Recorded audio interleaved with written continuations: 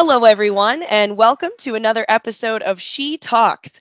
If you haven't already heard, in this podcast series, we will be discussing a notable woman in history with a group of Beasley team members from all across the business and the globe.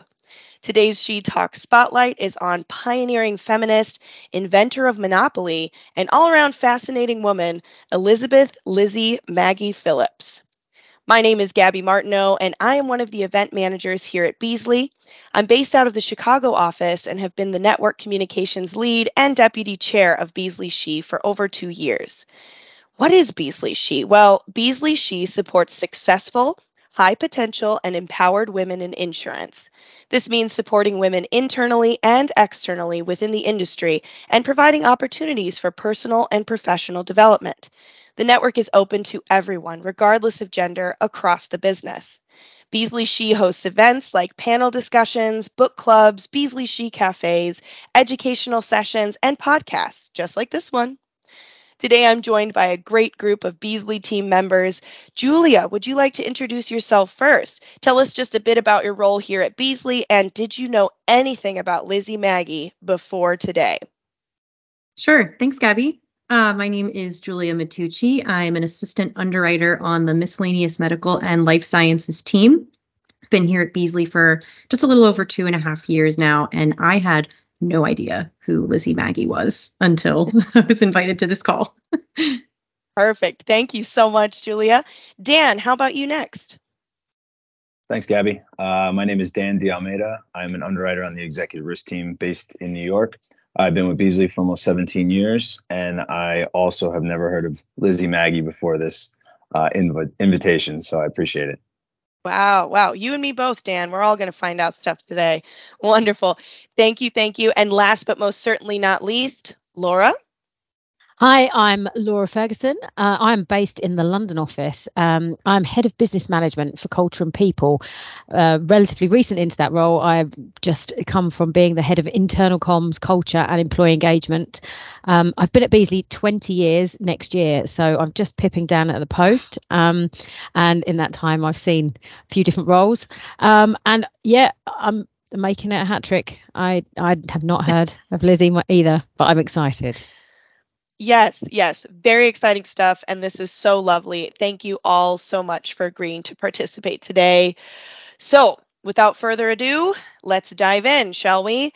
Before we open up the floor for some discussion questions, I am going to give just a brief history of Lizzie Magie for those that may not already know the whole story, which I venture a guess it's pretty much all of us. So this should be an interesting story for all. Now, aside from being an actress, writer, poet, pioneering feminist, and an inventor who held several patents, Lizzie Magie is best known for creating what has become the most popular board game in the world, Monopoly. Born in Macomb, Illinois in 1866, the seeds of the Monopoly game were planted early when James Magie, her father, shared with his daughter a copy of Henry George's best-selling book, Progress and Poverty, written in 1879. As an anti-monopolist, James Magie drew from the theories of George, a charismatic politician and economist who believed that individuals should own 100% of what they made or created, but that everything found in nature, particularly land, should belong to everyone. Lizzie moved to Washington, D.C. in 1880s as a single woman and worked as a stenographer and typist at the Dead Letter Office. Her first patent was actually for a typewriting machine in 1893 that essentially helped paper move through the typewriter rollers more easily. However, she spent most of her time drawing and redrawing, thinking and rethinking the game that she wanted to be based on the theories of Henry George. Magie's game was quite unique for its time. It featured a path that allowed players to circle the board in contrast to the linear path design used by many games at the time. The plot of the board game is surprisingly similar to that of Macomb's Downtown Square. In one corner were the poorhouse and the public park, and across the board was the jail. And Macomb's jail, incidentally, was, at the time, in one of the corners of the square. Now, also included on the board were 3 words that have endured for more than a century after Lizzie scrawled them there. Go to jail. Sound familiar? She called her creation the Landlord's Game, and in 1903 filed a patent for the game while living in Brentwood, Maryland. Bear in mind that this was a time when less than 1% of patent holders were women. Ironically, decades later, it was Maggie's landlord game that Charles Darrow was taught by a friend, played, and then in 1935 appropriated and sold to Parker Brothers under the name of Monopoly. The version of that game held the core of Maggie's game, but included some modifications added by the Quakers to make the game easier to play. In addition to properties named after Atlantic City streets, fixed prices were added to the board. If not for her trailblazing patent, the original game and Lizzie Magie herself may have been lost in history. While Darrow made millions with an agreement that ensured he would receive royalties, Lizzie's income for her creation was reported to be a mere $500. But Lizzie Magie, or even Parker Brothers and Charles Darrow, could never have imagined that Monopoly would not only be a hit, but a global sensation and perennial best-selling game for generations. Lizzie Magie unfortunately died in obscurity in 1948. Thanks in part to a 1970s patent dispute between Parker Brothers and anti-monopoly game designer Ralph Anspach, the true origins of the world's best-selling board game were unveiled yet again. Yet only now is Elizabeth Magie Phillips actually getting the attention and credit she deserves. It's a really powerful story. So lots to chew on here. I want to get right into it. First thoughts, any particular topics that resonate or inspire you from Lizzie Magie's story? We'll start with Laura. Any topics? Well, actually, this is a bit of a personal one, but the fact that she was an actress and that I actually started off my career, that's what I wanted to do. And so that actually instantly jumped out at me, because actually it shows that sometimes I think when you have like acting training or that kind of part behind you, it kind of gives you a little bit of tenacity, because you get used to being told no, or you're not quite right for something, but you kind of have to keep going. And that feels like maybe that seemed to happen there, and that tenacity that kind of jumped out to me, that she just had multiple ideas or kept going with something, and that was the instant thing that resonated. That's great. Anybody else thoughts on the first go? I'll piggyback off of Laura's statement. Actually, I liked that she had such a diverse background.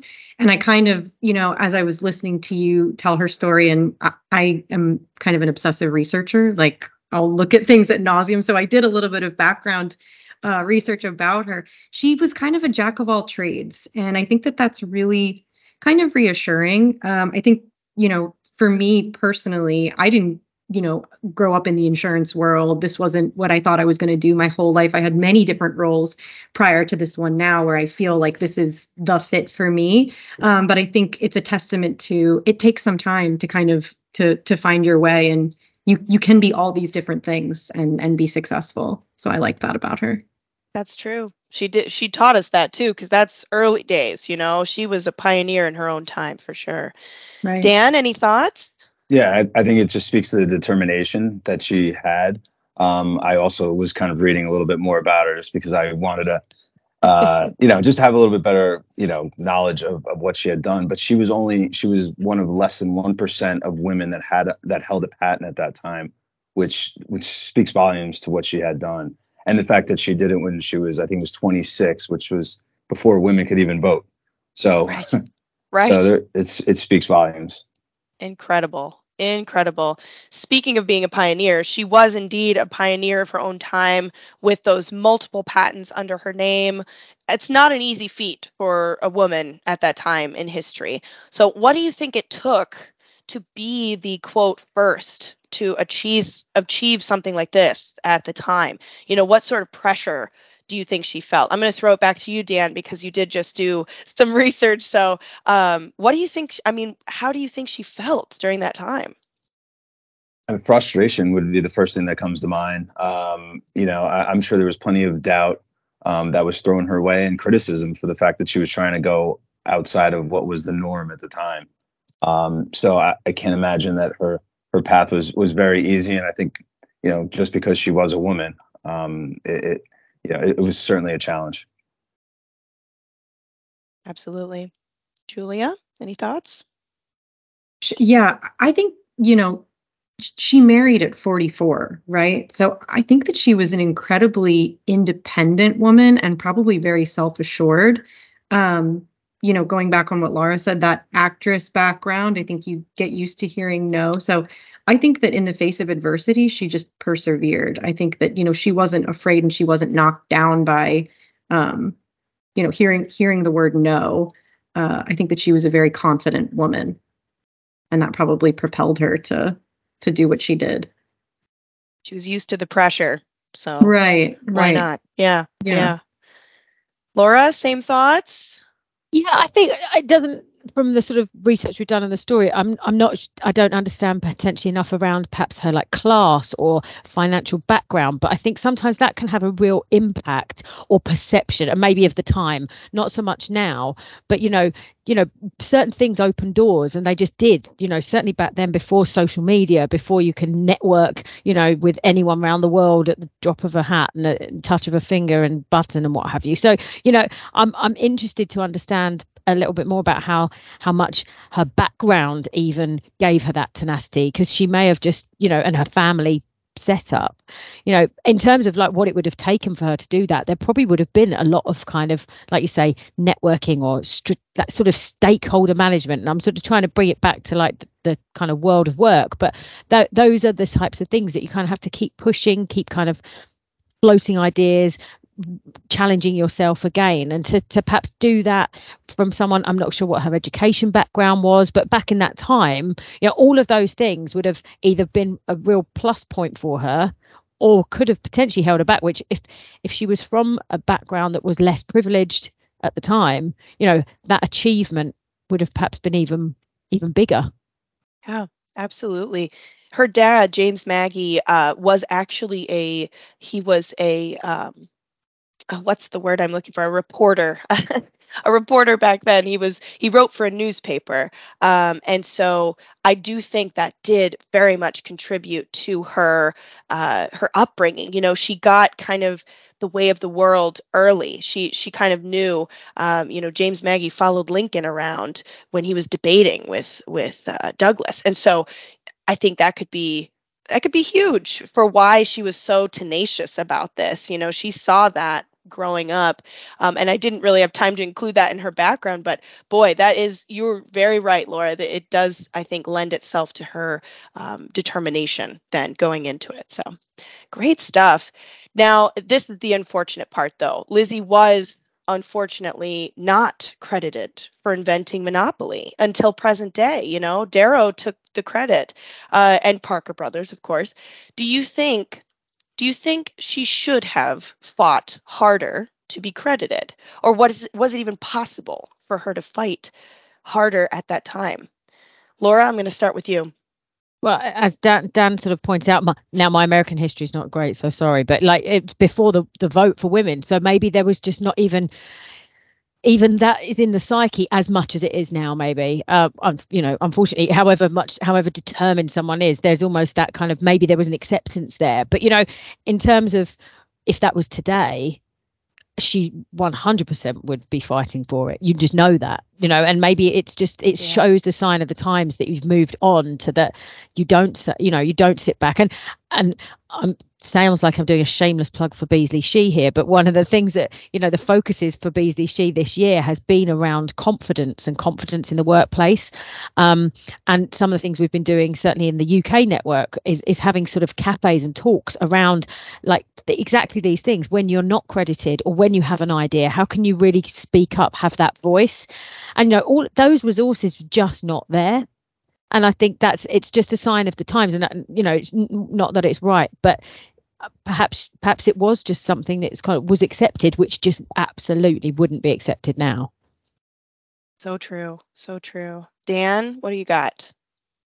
It's funny is I would think that having her father being involved with Abraham Lincoln, you would think that would almost put her in a different level, that it would make these type of things easier. And it didn't work that way. So unfortunately, I think I'd have to agree with the group is I don't know if she really could have done anything else. I know she did come out with an article, which maybe having her father, his background behind her gave her the confidence to come out with an article, pointing out the fact that she was the person who had invented it, and Parker Brothers, agreed later to publish or to publish two more of her games, but again gave credit to Darrow. So it just, I think unfortunately it was a result of the times that she grew up in. Yeah, it kind of echoes the female writers of the time too that would maybe go under a male pseudonym or something just in order to be seen. That's so true. Julia? Yeah, going along with what everyone else has been saying, I do believe this was probably just a product of the time, and I'm sure that it was hard to own that achievement of herself, having just sold it. But it also raises a question to me, like, politically, was there something that like happened in the exchange of selling this game where she couldn't take notoriety for it because she had been in the spotlight before, she wasn't a stranger to it? So it for me, it almost raises a red flag. Did something happen when the game was sold that she couldn't possibly gain any attention from it post the papers are signed? I don't know. I just wonder. Very interesting. Or, was she duped? Was it a situation where she didn't even realize that she was signing it away?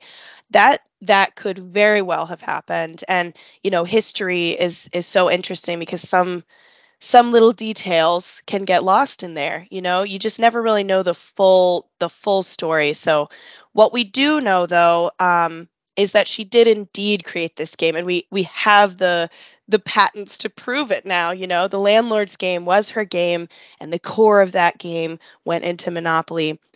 However, do you think that Lizzie would be able to create this board game, the same board game? So if you've played Monopoly, just thinking about Monopoly, do you think she'd be able to create this board game in today's economy? And how would that be received if this was just brand new Monopoly? Julia, we'll go to you. I actually don't know that you could develop a game like this today. Again, I'm going to go back to the little research I did of her, and I could be wrong here, but I believe that there were two sets that she created and developed. One was an anti-monopolist set where everyone's rewarded in the game, and then the other one is more of the monopolist set, the traditional one that we know today. I think maybe the anti-monopolist set, maybe in today's climate, maybe would have been more favorable. But yeah, I'm not sure that this game would have flown today. I don't know. Yes, yeah, I agree. Laura, any thoughts on that? I think if she was going to do it, she would have had a few more resources maybe at her fingertips, whether that was GoFundMe page or social media to kind of promote it on, or even like, this is the one thing I always think, right, with like today's climate, is that the confidence that people have got to do things is a lot bigger. Like when, showing my age a bit, but growing up, I only had the entrepreneurs and the sort of CEOs or the managing directors that I could see were so much older than me, and that was something that's in the future. That's not going to happen. Now you see people who are managing directors, CEOs, successful billionaires or whatever of their own companies, and they're 24. So it kind of, everyone's got a side hustle. Everyone's got something else going on because it just feels more accessible. And that's the internet. So maybe it wouldn't have been something that would have, if she were creating it today, whether the actual concept of the game, but let's say a game, she could have created something, probably got it out there, not necessarily to the extent and the success it is, but there are a few more tools on hand and that confidence to just go, I'm going to do this on the side. So I think in terms of if she had that tenacity and she was here now, then something could have been created. True. I agree. Dan, final thoughts on that? Yeah, I completely agree. I can't speak to whether or not the game would be sold because I'm not a creative person, so I would never be able to answer that piece. But I think just now, given how strong of a person she was, and in today's environment, that she wouldn't be ignored or looked at unfavorably. And I think also the fact that different versions were being played in colleges and whatnot of this game would be, would be streaming or not streaming, would go viral, and just kind of just social media, people would see it more and more. So I think she would certainly benefit from that nowadays. Yeah, a little Monopoly TikTok, Exactly. go viral. That's so interesting. And yeah, I would agree with you. I think it would be a little different. It would be a little weird, but knowing that Monopoly's been here as long as it has, it's hard to imagine that. It's hard to imagine just not having Monopoly, because it is kind of an iconic board game and a bit of a board game bridge into more complicated board games. I will admit I'm a bit of a board game nerd, so this question is a little bit more for me, but have you ever played Monopoly, any of you, and do you like it? And be honest here, why or why not do you like it or dislike it? Dan, what about you? Have you played? I love Monopoly. I will admit that I do not like the different versions that are out there, the Game Yeah. of Thrones and Yeah. there's so many different versions. But I will say I do support one of them, the Monopoly Junior. So, a little bit of a slimmed down version for the kids. It keeps my attention, and their attention as well. So, Sure. but I do love Monopoly, and I like the fact that they tried to, expand their reach to kids, and, slimming down the game to make it a little bit quicker moving. Yeah, that's a good point. There's so many iterations of the game now. I mean, seriously, you can find any sort of fandom has been made into Monopoly. If it's worth being a fan of that fandom, it's been made into Monopoly. Yep. So, Julia, have you ever played? Do you like it? Yes. Yeah, I think as a kid, we were definitely into like Friday night, family game nights. So Monopoly was definitely part of the rotation. I definitely enjoyed it, but I think it's one of those, definitely a longer game, right? Yeah. So you have to carve out time for it. Everyone needs the patience for it as well. And, it can get a bit competitive, but I do enjoy the game for sure. Yes, indeed. Now, Laura, have you played it? I have indeed, and I really enjoyed it as a kid. I was always the banker. I love rules. I really like sticking to a rule, and I like the concept. I think, Dan, you just mentioned there's loads of other versions, and I'm sure there's a version which is like Monopoly Cheat, and like there is in the UK, and I just cannot get my head right. It's like that's just, I can't cope with that. But the one thing I've never done is played it to the end, because again, like you say, Julia, no one has ever wanted to sit there and play it. So I can hand on heart, even though I've probably played it so many times, I've never had a hotel. I've never got to a hotel, and I maybe after this we can all get together and play, so I can finally own a hotel. Yes, a cross-continental Monopoly game. I'm here for that. I have to agree with you, Laura. I cannot remember a time where I actually officially finished the game. I think we were close. Perhaps it was too late. I don't know. It does get long, especially if you're competitive with one another and your, money is changing hands throughout. I've played so many long board games, but that is one that I just I've not completed. So maybe this is the sign. This is the sign to complete a game of Monopoly, just to say that we have. So, wow. I cannot thank you all enough for your fantastic discussion today. I couldn't have imagined such a wonderful group of people to discuss this wonderful woman. Julie, Dan, Laura, thank you so much for your insights, both professionally and personally. These opinions, I think, really translate to both. And a final big thank you, of course, to our Beasley She leadership team, Elizabeth Wheeler in the US, Sidonie Williams and Charlotte Allen in the UK, as well as our executive sponsor, Luann Layton, for all of your support and participation in the efforts of Beasley She. Have a wonderful day, everyone, and thanks again for listening to our episode of She Talks.